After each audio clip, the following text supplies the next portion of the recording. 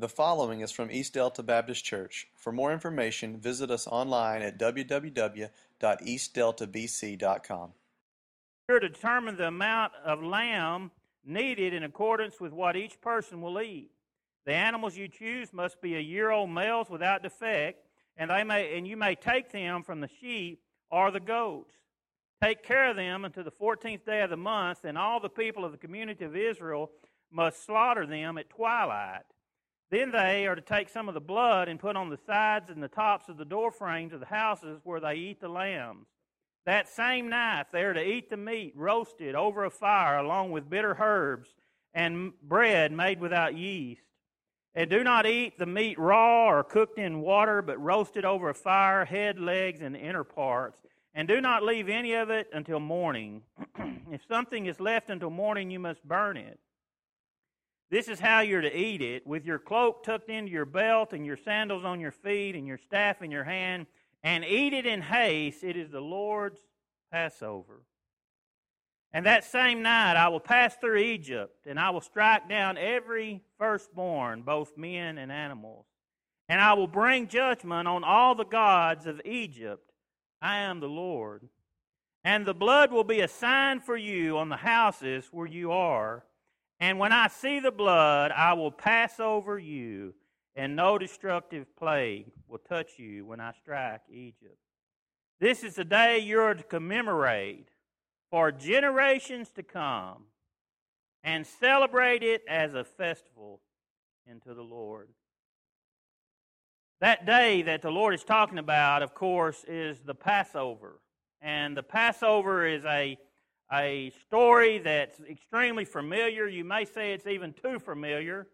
We talked about this back on Resurrection Sunday, but I wanted to revisit this morning God's 10th and final miracle in ancient Egypt sent judgment to the Egyptians. Now, we need to understand this, and I don't want to just pass over this. Judgment is for the Egyptians in order to deliver the Israelites. Who were the Israelites? They were God's chosen people. So God Moses has gone before Pharaoh. He's all of these miracles God has performed, and this is the 10th and final one. And it's the judgment of the firstborn in all of Egypt. And as this happens, a lamb sacrificed for each household is the Israelites. And as this took place, there was to slay the lamb. They were to place blood on the doorpost and over the top of the door. And so as the death angel came through, he would pass over that dwelling. And the firstborn of that family would not be touched. But the Egyptians, the firstborn of the family, both animals and the young, would die during that time. Now, here's the important thing. Even the Israelites, if they failed to slaughter the lamb, if they failed to put blood over the doorpost, their firstborn would be judged too. It was their responsibility. God instructed Moses after this to make this an anniversary or a memorial time, a memorial day in a certain month that people might remember that when they applied the blood of the lamb, that was the Passover, and they were to celebrate that Passover. Now, this story is very familiar with us, but I want to address some whys, and I want us to think about the goodness of God today. That's what I want us to remember. One thing on this Memorial Day weekend, I want us to remember the goodness of God. So God wanted these children, and He wants us to remember these things for a first reason, so future generations would know about His love and His power. And when we think about this, our children, our grandchildren, we need to learn and we need to teach them about the wonderful attributes of God, don't we? Isn't that our responsibility? I mean, the Bible is full of those instructions that we need to raise up our children about the great things God has done for us. And as Christians, our highest priority sometimes seems to be to evangelize the world. I mean, we have a lot of opportunities to reach out and evangelize the world, to send money across other countries, to support missions. We are to do that all the time. But we need to realize our first job needs to be evangelize our own families. And that's where it needs to start. And folks, I want you to just think about yourself. Isn't it easy to dwell on the negative? Isn't that the easiest thing to do? Just to dwell on all the negative things. In our life, in our jobs, in our homes, in our family, it's so easy to dwell on those things which are negative. But as God talks about, and as He tells Moses, He says, I want you to dwell on my love and my power. And folks, as Christian families, we need to be dwelling on this thing. And I wrote some practical suggestions on how we can do this, how we can discipleship our home. The first thing, these are just no-brainer things. It's things to think about. We need to talk about to our child or to our grandchildren about Jesus Christ. As soon as they're old enough to understand, they need to be hearing the difference between right and wrong, and they need to understand what Christ has done. Amen? I mean, we can sit here and think, well, that's so great, but we need to put that into action.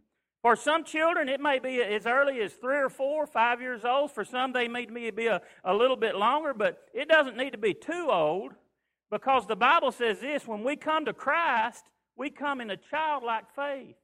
You know, Christ was there and He had all those children coming to Him, and you remember what the disciples did? They went to sending the children away, and Christ said, let those little children come to me, because they can come in a childlike faith.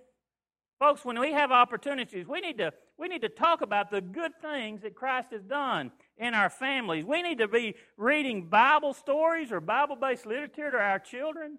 You know, there's nothing better you can do for a child than talk to him, than to read to them. Don't y'all agree?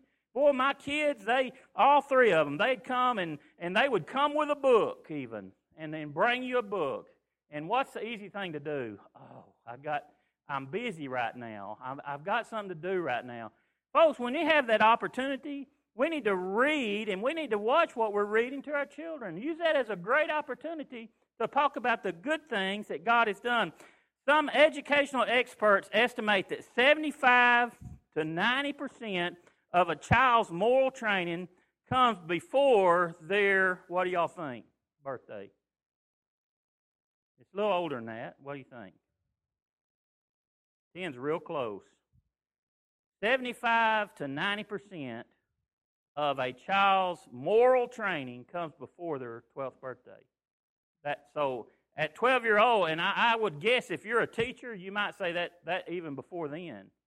But by their 12th birthday, 90% of their moral character has been built. And folks, that's what we need to be doing. We don't need to wait till our children are in high school to start a spiritual training. It needs to begin in preschool. And Christ is telling Moses, hey, you need to tell your children. If you go over to the end of Joshua, I think it is, you remember it makes a statement, maybe it's the beginning of Joshua. No, I think it's the end. Where Christ says, there grew up a generation who knew not the Lord and remembered not what He had done. You know who that's an indictment on? The parents and the grandparents. That's when the kings came, and that's when we read the Old Testament, when we see the book of Kings, was because parents had allowed a whole generation to grow up and had failed to teach them the good things of what Christ had done. And in our life, we need to bring up our children, bring them to Sunday school, bring them, don't send them, bring them to Sunday school, let them be involved in their spiritual upbringing, and they begin to learn and understand what God has done. You know something, I can indict myself on this. I was youth minister at Fairview Baptist Church, and I resigned from that position. I was going over to lead music at another church, and during that time, there for a few weeks, I was out of church. Now, I went on Sunday mornings, and on Wednesday nights, we had a good children's program, and Denise would load up all the kids, all 3 of them, and they would go to church, and I just stayed at home. And one of my sons, I don't know if it was John or Jacob, come in there. I was sitting in my chair doing something, and they come in there and said, why do we have to go to church and you don't have to go? What answer would y'all give? Ain't much you can say, is there? It ain't much you can say, well, you need it worse than me. Or, well, I had to go when I was little, so you got to go now. That doesn't work, does it? What that did for me is to understand that we need to bring up our children. We need to be a part of their spiritual growth. We don't need to just send them off and let somebody else do their discipleship, do their upbringing. Listen to this. The church has a child 1% of their life. 1%. The school has a child 18% of their life. But the home has a child 81% of their time, the home. That's where we develop children. That's where we can remind them all the good things that God has done. Let's don't dwell on the rain out here. Isn't that easy to dwell on? Man, that's all I'm talking about. I mean, everybody we talk to, we say, man, have you ever seen it rain like this? If you were a rice farmer, what would you be doing? Woo, bring the rain on. Man, isn't this a great year for raising rice? You know, maybe we can say, hey, God is good, His ways are right, and whatever He has for us in store, that's the great thing. Our children need to grow up understanding that. We need to remember all the good things that God has done and not dwell simply on the bad things. Here's the second reason that God has a Memorial Day, that He could remind us that there's always a solution to our problems. There's always a solution to our problems. You know, the predicament of the people that God is talking about here, the Israelites, they were in a predicament, weren't they? They were in problems. I want to remind you, they were in slavery. They were in a big problem, but they had a big God. And that big God was able to deliver them. And we need to realize that the size of our problems don't compare to the size of our God. Because God is bigger than our worries. He's bigger than our problems. He's bigger than all of our concerns. And on this Memorial Day, we need to remember that we have a God that's bigger than any of our problems. His power is inexhaustible. We need to remember that. I realize that kind of runs contrary to the laws of science as we know them, but what we need to realize that God set the laws of science in motion. And He set those in motion that they might govern our environment. That's kind of the laws of science. But who governs the laws of science? God does. Science doesn't govern God. He governs the things that takes place on this earth. You know, if you and I were to be able to govern the laws of nature, think about this, what would we do? We'd mess it up because we would always govern them for us, wouldn't we? That's how we would always govern it. In other words, if I had a picnic next Saturday and I could govern these things, I'd say, okay, it's not going to rain today. But if Debbie had a picnic Sunday, she'd say, Lord, it can't rain today. And then if Keaton had a baseball game Monday, well, Lord, I don't need it to rain today. You see how it would just go? Because we would always govern with a solution for our problems. If you cut all your hay and you got it wrapped up and in the barn, you'd say, Lord, let it rain. But I just cut my hay yesterday. I don't want it raining. See what I'm talking about? We couldn't govern what God governs because we would do it with our own ideal in our own selfish way. As we think about the goodness of God, we need to remember that God is the solution of our problems. Whatever they may be, God's plans are always perfect. God's plans are always right. And I want to ask you something. Did it ever occur to you that nothing's ever occurred to God? Did it ever occur to you that? God's not sitting on His throne in heaven and go, Jesus, you know what just occurred to me? It never happens. God, it never occurs to God that something occurs to God. And for us, that's because God always has a plan. God's way is always right. After the Exodus from Egypt, I want you to listen to this. This is just so great. I got to looking up some things, and I found some really interesting points. Moses and the people of God are being led out to the desert. Now, this is what I want you to think. It's never occurred to you that nothing's ever occurred to God. Here Moses is. He's leading God's people out into the desert. You know how many of them there were? 3 to 4 million people. Okay? Moses is leading them. 3 to 4 million people. According to the quartermaster general of the army, Moses would have had to have, let's just guess. We're kind of on a guessing roll today. How much food do y'all think that would take per day in tons? Somebody throw something out. I'm not going to grade you on this. Okay? What is that, 50 tons? It would have taken 15 tons of food every day to feed that many people. Now, according to this quartermaster, that would take 2 freight trains each a mile long, just to feed those people one day. Besides this, if they cooked over fire, it would take 4,000 tons of firewood every day. That's just to cook. They were in transit for 40 years. All right? 1,500 tons of food per day, 4,000 tons of wood per day for 40 years. Now listen, what about water? It would took 11 million gallons every day for people to have that much water. Another thing, at the Red Sea, when they crossed the Red Sea, we can watch Charlton Heston and see that big picture of the Red Sea opening up, and you see a group of people start across there. If the Red Sea opened on a narrow path, double file, about the width of that aisle right there, it would have taken them 35 days to get through there. That's going day and night. The Bible says they went through there in a 24-hour period. If you figure that up, which I didn't, I just went to the computer and found some things, the Red Sea would have had to open a space of 3 miles wide so they could walk 5,000 abreast to make it in 24 hours. Isn't that amazing to you?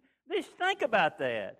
We see that little movie on TV and it opens up and we see 10 or 15 people crossing, and then we don't ever think about all the logistics. Do you think Moses had to figure all that out before he left Egypt? Do you think he sat down with a big chief tablet and another pencil and said, okay, here's what I'm going to have to feed these people? You know what Moses did? He just trusted God. He didn't think about, I'm going to need 1,500 tons of food, 4,000 tons of wood, 11 million gallons of water every day. I need to figure out how we're going to do all these things. I need to figure out how to get them there so they'll be in place. When they camped every night, they covered a total of 750 square miles. That's bigger than Rhode Island. That's a camp. Every night they set up camp. They camped, they broke down camp, they moved on. You know, when the parents of the Israelites, when they set their children down and began to talk about all the good things that God had done, don't you know they reminded them all those things? Boy, God provided for our needs for 40 years as we wandered around. God had a plan. He was moving forward with His plan, and He provided all of their needs. Because who He is and His power, it's hard for us to comprehend. The next thing is His love for us is unbelievable. Why would God want to help the Israelites with their problem? Why would He do that? Why would God want to help us with our problems? Why would God care how we move forward day after day? And why would God care how we provide and how He provides things for us? You know the reason? Because He loves us. God loves you and God loves me, and because of His love for us, He provides all those things. Over in Romans chapter 5, verse 8, it says this, that God demonstrated His love for us by sending His Son to die on the cross, yet while we were sinners, not after we got things straightened out, but His love for us is so great that He sent His Son to die for us, yet while we were sinners. He provides for us. He has a plan. His ways are right. His ways are perfect, and He's always moving forward with His plan. I'm going to start preaching here probably next week on a purpose-driven life, a life that's lived with a purpose. I'm getting ahead of myself, but I'm going to tell you a little bit about how it's going to start. Is we talk about the circle of life. We're born, we go to school, we get married, we have kids, we get old, we die, and it all starts over. Isn't that how we live life sometimes? Just a circle. But you know what? God's plan is this, that we'd live a linear life. That we start here and we're moving forward. We're not making a circle. We're moving forward with what God has for us. As the children of Israel came out of captivity, what were they doing? They were moving forward to God's plan. What did they do? They disobeyed God, and what happened? They started going around in circles, didn't they? But when they realized, hey, we're going around in circles, we're going around this mountain over and over and over, when they finally turned back to God, what did God do? God said, well, we're back on the path, and I have a plan for you, and we're moving forward with our plan because God loves us. Here's the last thing this morning. You know, God's loved us so much. And when we understand how much God loves us, we begin to understand His plan for salvation. Judgment was coming on Egypt. That was the judgment of God. And here's a tidbit of history for you. The Egyptians didn't accept death as a society. In other words, if all of us were here today and somebody died in our congregation even, it would upset all of us. Because as a society, we kind of accept that. We're getting farther away from that. But in Egypt, if it wasn't part of your group or part of your family, they didn't accept it. They just denied the death. They just didn't believe it. They just denied all those things. So the reality for the Egyptians is God brought death to every family. You know why? Because He wanted them to understand this affects every person. My judgment is for every person. The other side of town, you have the Egyptians on one side of town, and they're experiencing death. The other side of town, you have this Hebrew family that was responsible for selecting a lamb, for taking the blood of the lamb, and for placing it around the doorpost. Now, I want you to look at this. It was to be a male without spot, without blemish. That's a picture of Christ. You go over to Revelation, it says Jesus Christ was the Lamb of God. He was the perfect Lamb without spot and without blemish. And you know what we're to do today? We're God's chosen people, the Gentiles. And He says this to us. We need to take the blood of the Lamb, and we need to ask that the blood of the Lamb might cover us. For the Old Testament, for the Israelites, that was a picture of the Passover. For us, as God's chosen children today, we're to take the blood of the Lamb. We're to ask it to cover us of our sins, and that becomes a memorial for us. In just a moment, we're going to have communion together. And as the Lord has the disciples sitting there with them, He said, hey, I want you to remember what I've done for you. I want you to remember that my body was broken for you. And He took the bread as His disciples sat around the table, and the Bible says that He broke the bread and He gave thanks for it, and He looked at His disciples around the table and He said, this bread represents my body that was broken for you. He said, I want you to take this bread and I want you to eat of this bread, which is my body. And as you eat of this bread, I want you to remember that my body was for you. Then the Bible says in the same manner, He took the cup and He said, I have a new covenant for you. That old covenant from the Old Testament, it's put on hold right now, and I have a new covenant for you, and it's a covenant of Jesus Christ, and it's a covenant of His blood that was shed for you. And Jesus took the cup, and He said, this cup is a testament of my blood for you, and as often as you take of this cup, remember that my blood was shed for you. For the children of Israel, this time of Memorial Day is a time of the Passover. And for us, this time of Memorial Day is a time to remember that Christ's body was broken for us. His blood was shed for us. I want to ask you to bow your heads with me this morning. And I want to ask you today, as we think about Memorial Day, would you remember the good things that God has done?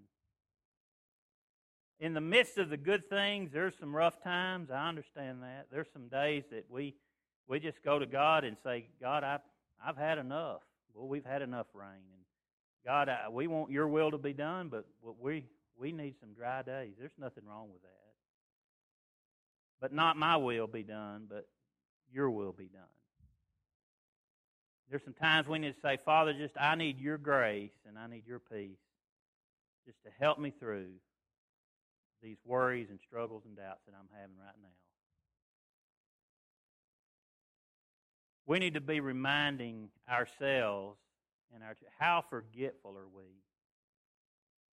Remind ourselves and remember all the blessings that God has given us. Boy, He's brought us a long way. We're not in a circle, but we're moving forward with what God has for us. We need to remember today that God made a way that we never die. Because the death that He spoke of over in Genesis as a separation from God, that's the second death.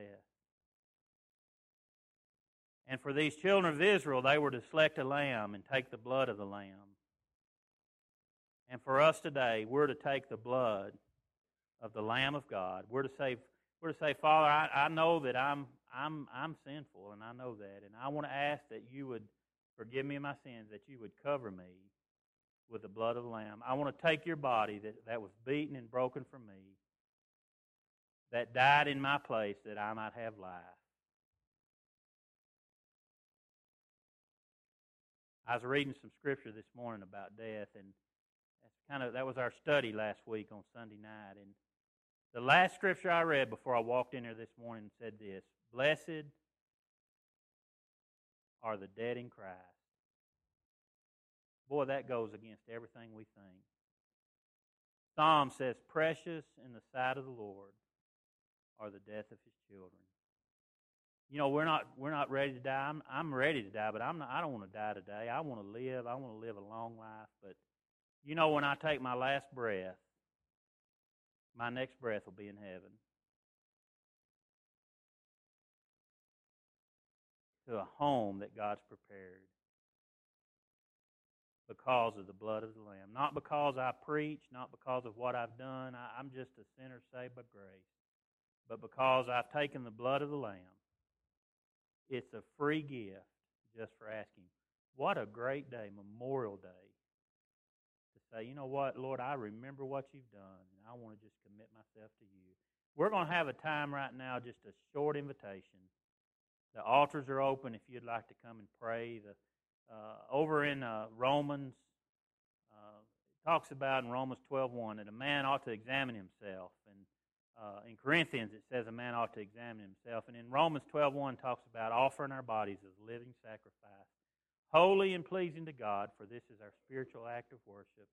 This morning, as we have a time of invitation, would you just pray that God would open the eyes of your heart and that you might examine yourself through His eyes, not to see ourselves, but to see the blood of Jesus and the covering of Jesus, that we might find joy today in a memorial as we join together this morning. You can remain seated if you'd like to this morning. If you need out, the person on your aisle will let you out.